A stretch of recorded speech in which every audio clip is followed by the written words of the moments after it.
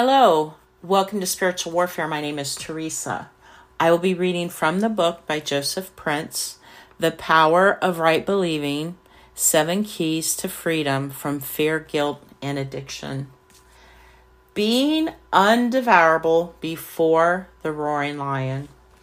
The devil doesn't want you to be strong in the Lord's love for you. Instead, he wants you to question God's love for you. To accomplish this, one of his key strategies is to try and make you think that God is mad at you.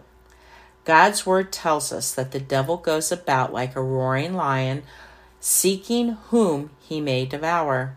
I thank God that it says he is seeking whom he may devour. 1 Peter 5:8. This means that he cannot just devour anyone. He must look for those whom he can devour. Some of us are undevourable. There may not be such a word, but it certainly describes a great place to be when the enemy is on the prowl for his next victim. I want to teach you how you can become undevourable to the devil. The secret is found in the preceding verse, 1 Peter 5:7. Casting all your care upon him, for he cares for you. Can you see it? The secret to being undevourable is to be carefree and not be bogged down by anxieties and worries. It is to laugh a lot, enjoy your life, and to take no thought for tomorrow. To the legalistic mind, this sounds terribly irresponsible. However, in God's mind, your greatest responsibility is to rejoice in the Lord always and not worry about your past failures, your present circumstances, and your future challenges. Why?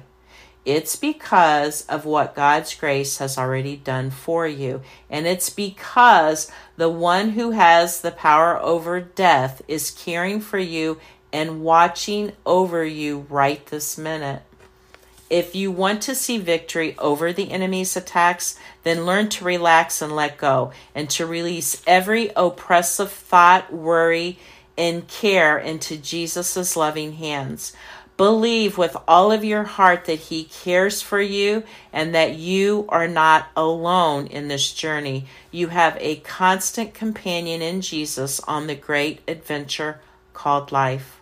I think it's interesting to note how the Bible tells us that the devil goes about a roaring lion. In other words, he comes to you like a lion, which means that he's not a real lion. He merely disguises himself as one. Why does he choose to impersonate a roaring lion? It was a question that I had pondered in my heart for a long time. Then many years ago, just before I went to Israel with a group of leaders in late 2002, God opened my eyes using another scripture. He showed me why the devil pretends to be a roaring lion and helped me see the type of fear that the devil tries to bring into our lives.